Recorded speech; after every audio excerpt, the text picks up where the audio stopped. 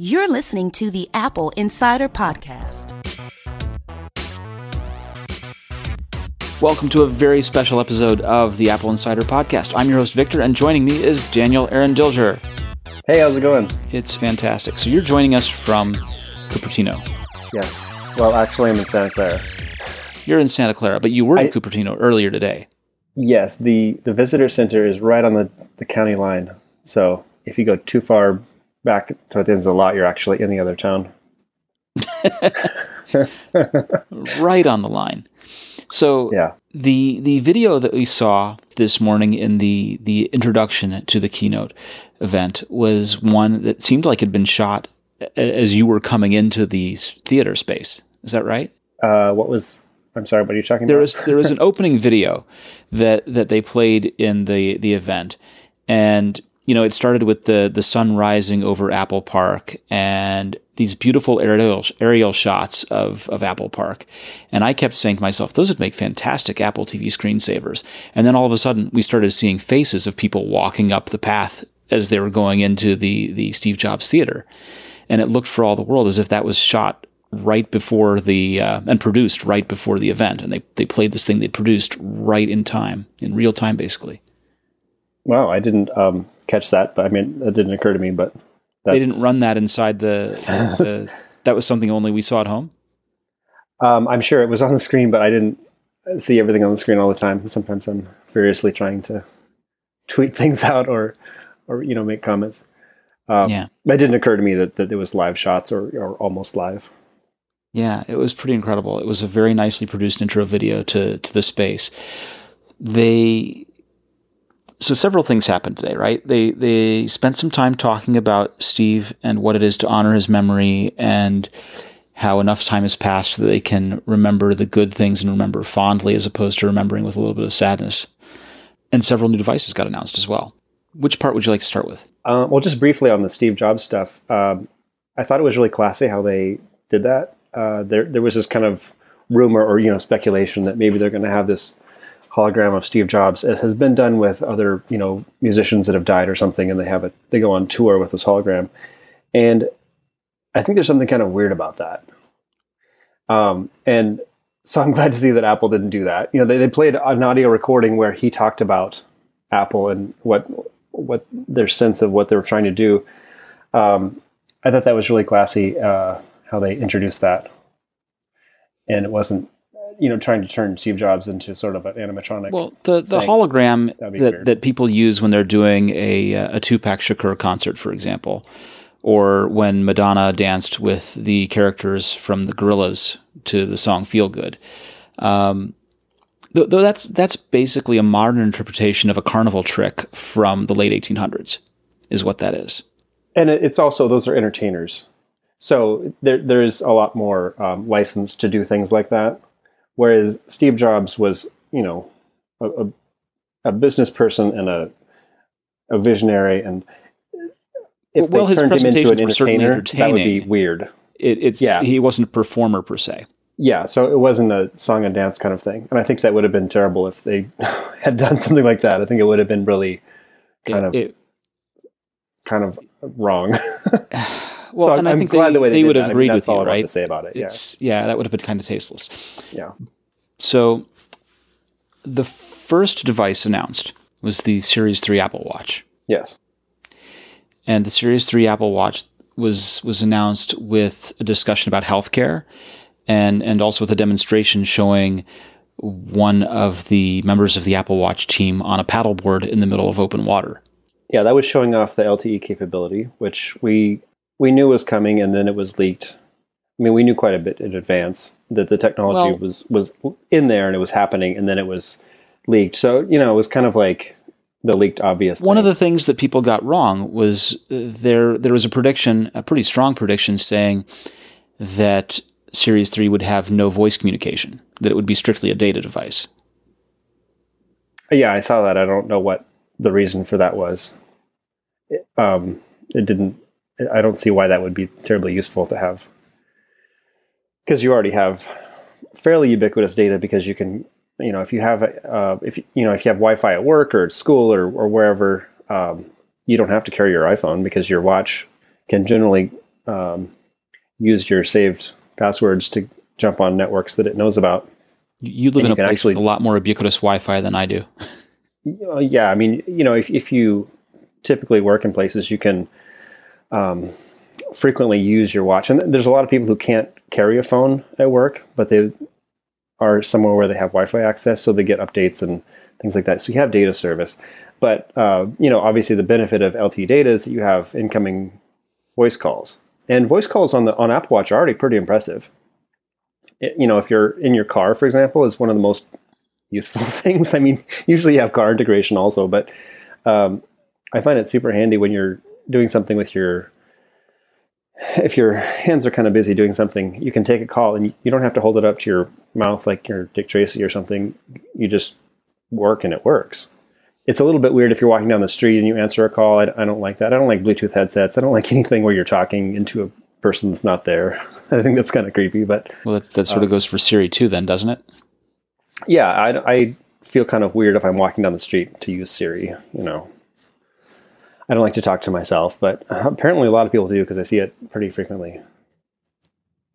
But anyway, having LTE data means you can take a phone call when you're, paddleboarding or in a variety of circumstances where you would not be carrying your phone. So it is actually a useful thing. We've seen other smartwatches that have LTE data, but what Apple's implemented was this new eSIM that basically piggybacks on your existing data plan. I don't know exactly how other smartwatches with LTE data work, but they're not as practical, I don't think. Yeah. Now, I wonder how this is going to work out, because you commented that there are a number of people who are going to, who have been wearing the watch because they can't take a call at work. Now that the watch takes calls, I wonder if that limits them from having the watch. Well, in some cases, you can't have a phone because you can't place calls. There are high security places where you can't carry your phone into. And obviously, if your watch has data service of any kind, that would also not qualify for that. But in general, the reason why a lot of people can't carry a phone is because their employer doesn't want them sitting on their phone. Right. If you're in a service position, using apps. Right. If you're a customer-facing service position, it's not polite. So. Right. And for example, if you're a TSA agent or you work in a hospital, or there's a variety of circumstances where you can't be busy with a phone in your hands. And if you're wearing a watch, you may not be able to take a phone call, but you can still get updates and stuff. And so that would work whether or not you have somewhere where you have Wi-Fi type data service. Definitely. The watch comes in a few different flavors, right? The Series 1 is still available. Is that correct? Yeah, so the 2 is going away, making way for Series 3, which is faster and more efficient and has the option to do LTE. So you can have an LTE-equipped Series 3 or a one that doesn't have that. And the differentiation is whether it has a red dot on the digital crown. The crown, which some people don't like.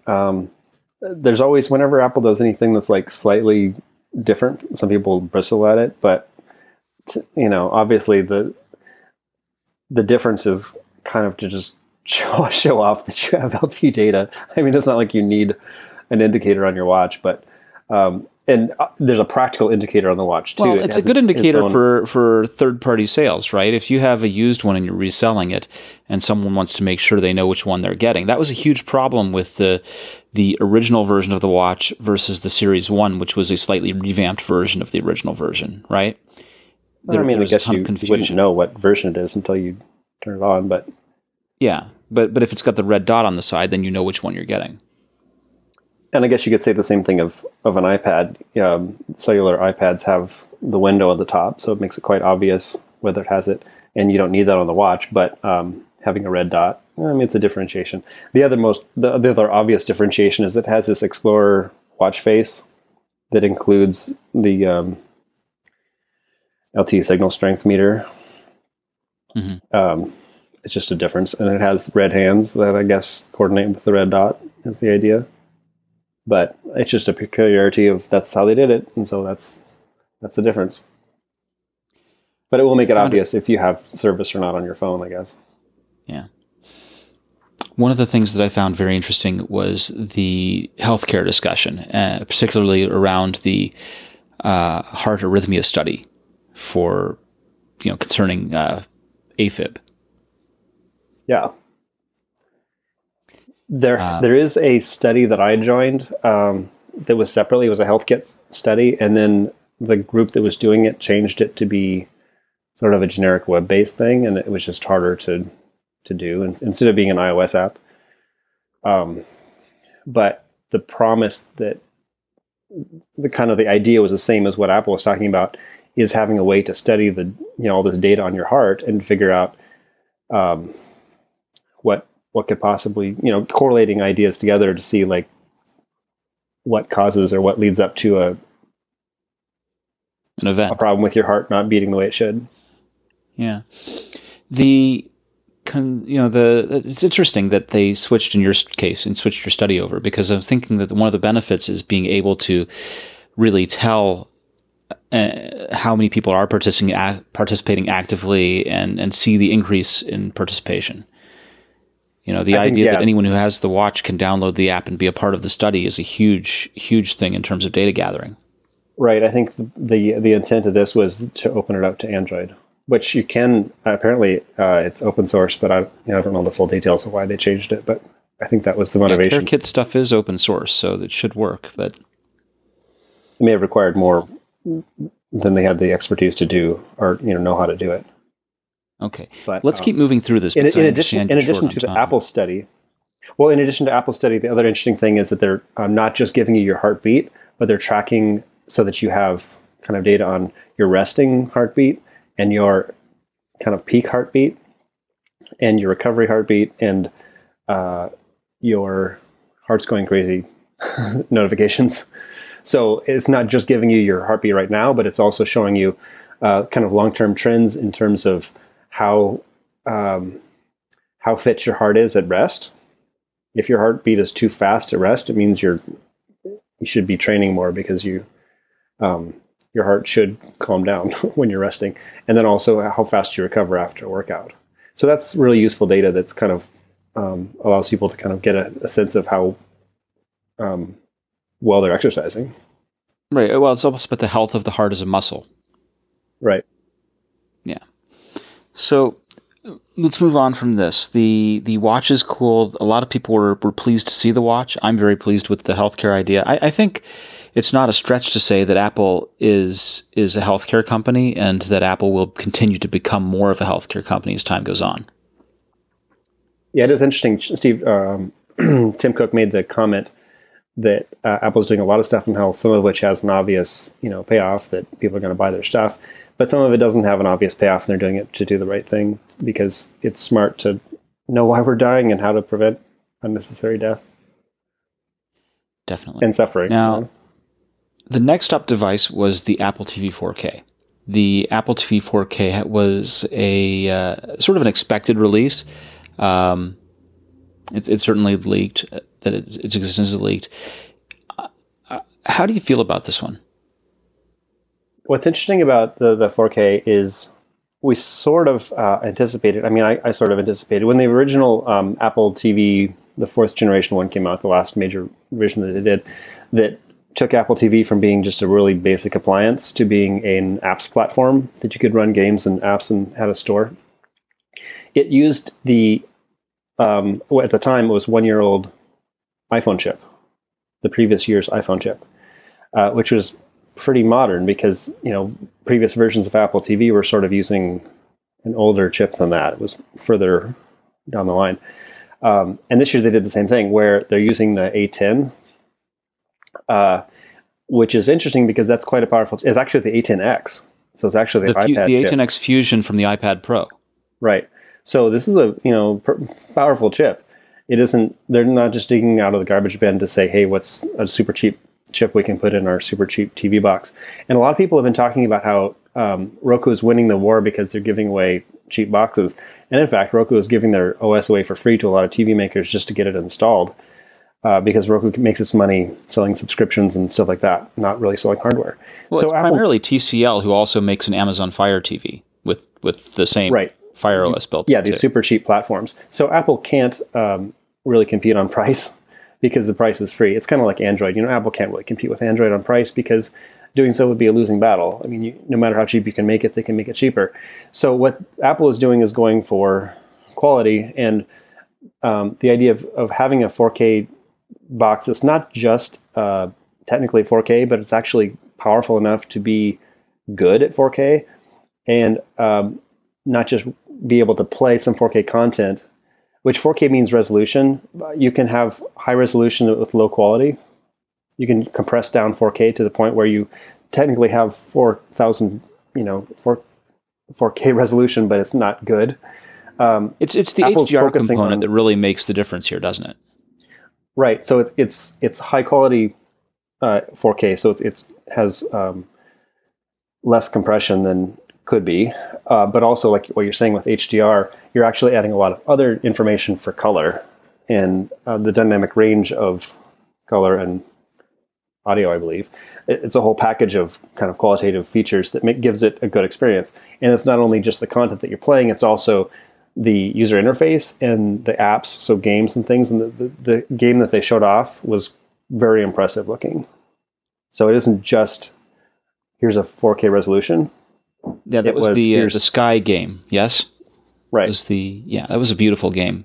And basically, it appears that it's multiplayer with iPad and other users on iOS. It's 8 multiplayers simultaneously around the world using iOS on phone, pad, and Apple TV. So the Apple TV is really becoming a credible platform in terms of that it can do quite impressive graphics and that it can be interactive at the same time and multiplayer and things like that. So we're really seeing Apple TV become something quite interesting. Yeah. And just to hit this again, Apple TV is frequently compared against other set-top boxes.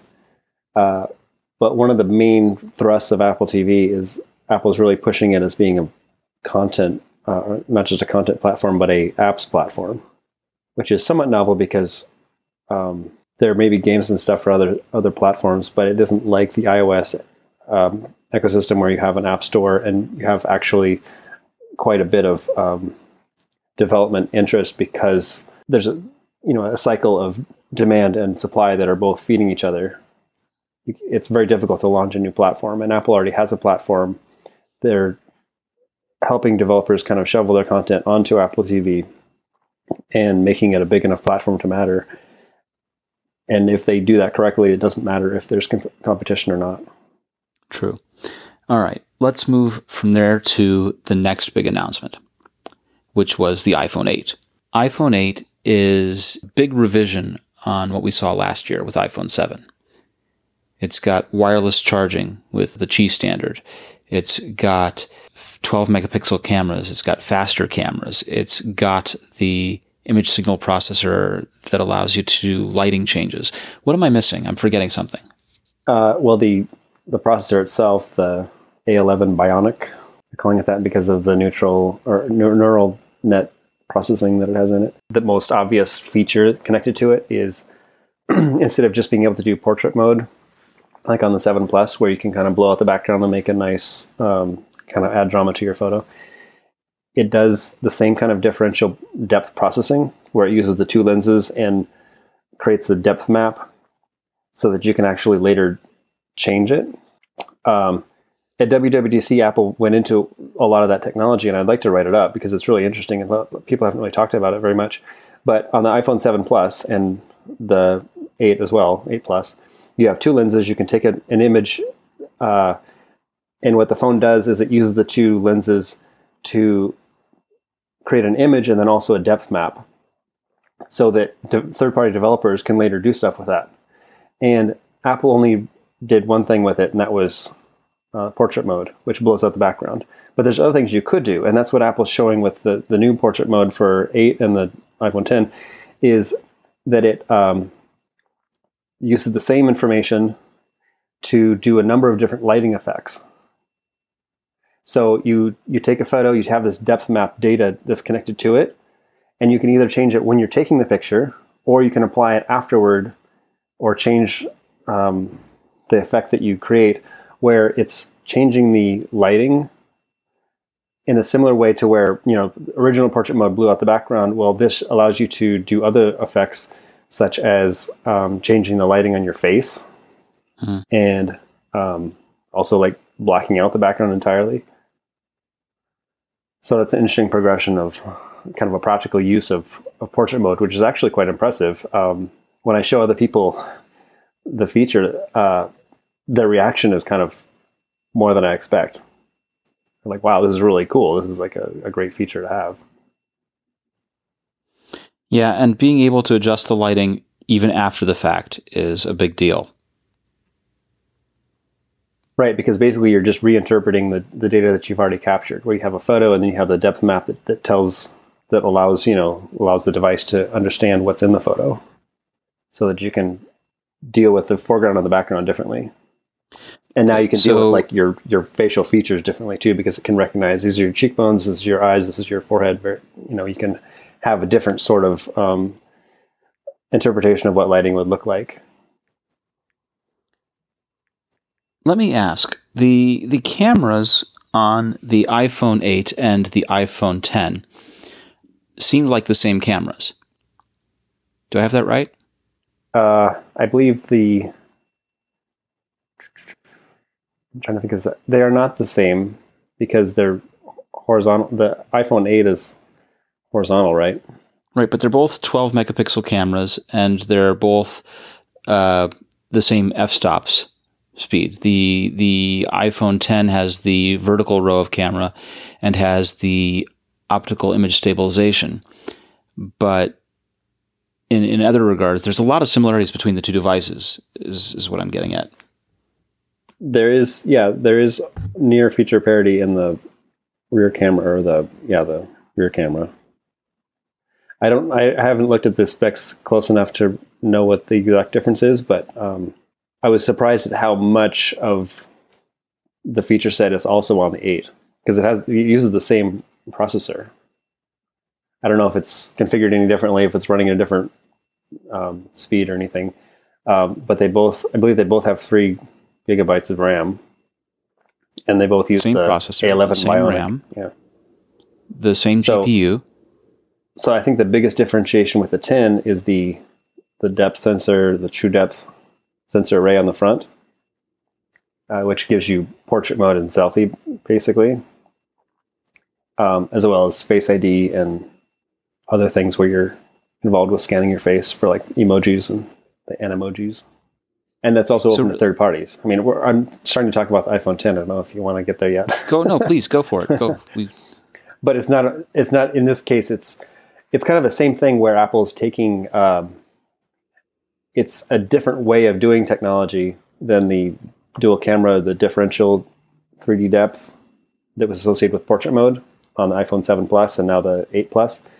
The iPhone 10 does that on the rear camera, but in the front camera, it does something similar, but it uses a structure sensor, which basically was related to the PrimeSense acquisition that Apple made several years ago, where it's kind of like Microsoft's Kinect. I mean, it's the same technology. It's also, I believe, used by Project Tango from Google, where it has a sensor and emitter that blows a bunch of IR dots or IR range, almost IR, onto the subject. So it's invisible light, so it works even in the darkness.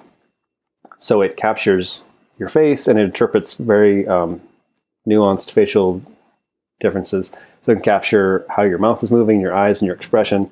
And that's what they use to map out onto emojis to make these Animoji ideas. It's implemented as an iMessage application. So if you're chatting with somebody, rather than sending them a clip of yourself talking, you can select one of the common emojis and record yourself, and it's actually really cool. It's the kind of thing that makes you happy to use, because you can be this talking fox and you can say something funny and you're a cartoon. I have never imagined that I would have seen Johnny Ive as an animated chicken. Or a poop. or that, yes. But it is like super fun to do. And it kind of reminded me, one of the things about FaceTime, when FaceTime first came out, and also the photo booth, is a lot of people are self-conscious about how they look. I mean, we're all kind of self-conscious about how we look. And it's that's kind of one of the reasons why video phones never really took off, because nobody wants to be, just on a video all the time. As we sort of imagined in the 60s, and, in Blade Runner, everybody, payphone had a video phone on it. But that never took off, and nobody wanted to do it. And a big part of it is because people don't want to have to put their face out.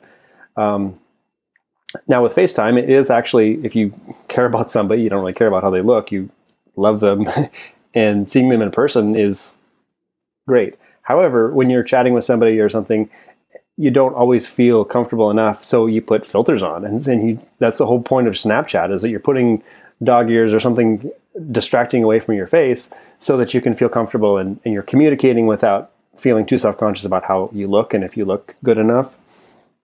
Well, this Animoji thing is kind of right up the same alley, where you're taking the communication of your face, of who you are and how you're feeling, and representing it through a character that is comical or, funny or whatever. And so it allows you to communicate as you are with sort of an avatar that you don't have to feel self-conscious about. And so I think that's going to be extremely popular. And it doesn't need another iPhone. You don't have to have another iPhone 10 to receive those things. And so it's going to be like something that seeds itself. It's kind of like the story of, these kids that go to school and they come home and they say, hey, I need an iPhone because I'm a green bubble and I can't be in the message groups with everyone talking because, Android phones it doesn't work well to be in a group message. So I need an iPhone so I can be a blue bubble. So the same thing is going to happen when kids start sending out, I'm an animated fox, sending out these little videos. You can get those on an Android phone, but you can't send them on an Android phone, at least not yet. So I think there's going to be a lot of people that say, hey, Mom, I need an iPhone 10 because I want to be an animated poop. So the animated fox will be you can receive that on an Android phone? I thought for sure that was going to be an iPhone iMessage only thing. You're sending it as a video. Huh. So I believe you can send it to any phone. Interesting. I wasn't sure that's how that worked. Okay. It's just like in iMessages, if you take a video or send a photo or something, you can send that to virtually anybody. If you use one of the messaging apps to send the finger drawing, right, like the heart or the kiss or one of those things, that only works across iPhone and an iMessage. I believe. We'll have to investigate this. Yeah, I don't know how much other apps. I mean, there are iMessage apps that clearly you have to have an iPhone to use, but if something generates a video or animated clip, some site of GIF, that will send to anywhere. We're going to experiment. And all the presenters that I talked to, that I asked them that question, and they said, "Yeah, it's not. It just sends a video." So really, anybody should be able to get that, I think. Cool. We are nearly out of time. I know that you've got a lot to get on today because you're still out there traveling. So I just noticed a couple of different observations around the internet that I thought I'd bring to you. Apple's chips are becoming its competitive advantage. That is incredibly hard for Google or Samsung to replicate. Agree or disagree? I've been writing about that for years. I'm going to mark you down as a pretty strongly. It's one of my favorite ideas. But yeah, that was a huge strategic thing for Apple. It was kind of obvious when they first got into chips, which was slightly before the iPad. It was like around 2008 or 9, I believe, when they bought a couple different chip fabs and what is it called? There was a technology company that they bought that helped them develop the first A4 chip. I totally can't think of the name of it right now, but Apple invested really big in doing their own chips, and that was clearly, genius. And in contrast, if you look at what Google has been doing, Google has been initially, right after the iPad came out, they thought, we can come out with even more feature-laden tablets that we can charge more for. The Honeycomb stuff was not cheaper than an iPad. It was more expensive than an iPad. And Microsoft was also selling, hey, we're selling real tablets that run the whole Windows. It's much better than an iPad. But they couldn't sell those things. Nobody was buying them. And so both of them came out with, hey, we got super cheap tablets too. And they couldn't even sell those. But even in smartphones, both of them were kind of going down market and saying, hey, we're going to have the cheapest thing that's going to be really big in emerging markets, and we're going to blow down the price of phones really low, and we're going to do that by using the super cheapest stuff and the super basic GPUs. And they achieved very impressive price points. I mean, like the Nexus 7 was super cheap, with about $150 or something, but it didn't please people. It didn't please enough people to matter. And by following this sort of like, we can make super cheap devices that are cheaper than Apple, they ended up with this problem of that's all they have now. And if you look at what would have happened to Apple, if Apple had gone into China and said, hey, like what they were told by all the analysts, the only way we can enter China is if we have, a $300 iPhone or a $250 iPhone, they could have done that. But instead, by going into China with a premium iPhone, they claimed the entire premium territory. They still have like 80% of the premium territory, and nobody's really competing against that very hard. Everyone else is trying to make cheaper devices. And they're selling lots of those cheaper devices, but they're not making any money on it. Apple's making money on the premium territory. And if they hadn't done that, they would probably not be in China today, because if they were trying to compete against Chinese makers that don't have to make a profit because they're supported by the government, they wouldn't be able to do that. There's no other Western makers that have been able to enter into China with, low-priced hardware. So by developing their own premium chips, and now they're getting into premium GPUs. They've been using the best GPUs on the market. Now they're making their own. That's really going to solidify Apple and make it very difficult for anyone to compete against that. Because how do you build up a big enough base of premium now that Apple's already taken it? Yeah. So Apple's in a really good position from developing its own chips. Yeah, along those lines, I was looking, and so people were starting to run Geekbench scores on the iPhone 10 and the iPhone 8, and it looks as if that processor, that device, compares about equally with a MacBook Pro 13-inch equipped with Touch Bar. Okay, so that it is very impressive that those numbers are so high. I think it is useful to point out that Geekbench running on a desktop class processor is not exactly the same thing as Geekbench running on a mobile processor, and they are totally different applications. But the fact that Apple has achieved that level of performance on a mobile processor is very impressive. I mean, does it intrigue you at all about the idea of Apple making ARM chips for any other kind of computing device, server, console, traditional computer? There's always that possibility that Apple could do that. And, they've proven portability in ways that no other company has. I mean, they've moved the Mac from 68K to PowerPC to Intel in a way that, no other company has really done that. At the same time, however, iOS devices sell like 250 something million units a year. Apple sells something around 25 million Macs a year. I do not think that it's likely that Apple is going to work really hard to take conventional computers and divorce themselves away from Intel. I don't think there's enough money in it. I don't think there's enough point to do that, because right now Intel is basically funding all the work needed to do what has to be done on a desktop computer to make it a good product. Now that might change, and that it's also certainly possible that Apple could scale up its GPU at some point. Although the GPU that they developed for iPhone 8 and iPhone 10, and probably, certainly future iPads and everything else, that GPU was developed for mobile devices and applications. I don't know how much it could scale to compete with something like NVIDIA.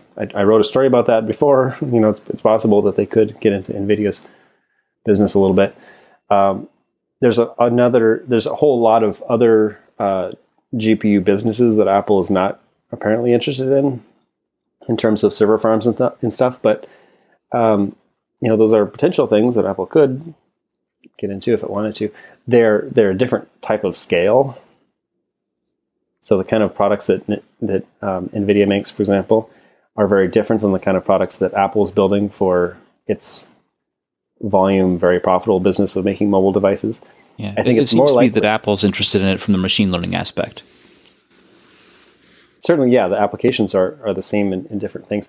I think it's more likely that Apple will take the technology they have in chips and GPUs and go downward to more mobile stuff. And we're already seeing that with the chips that they're building for, originally iPhone turned into the iPad, turned into Apple Watch. And there's other smaller chips that are in their AirPods and in the Beats line up, the W1 and W2. And they're using those same chips in Macs to do things like the Touch Bar. So there could be expansion of that.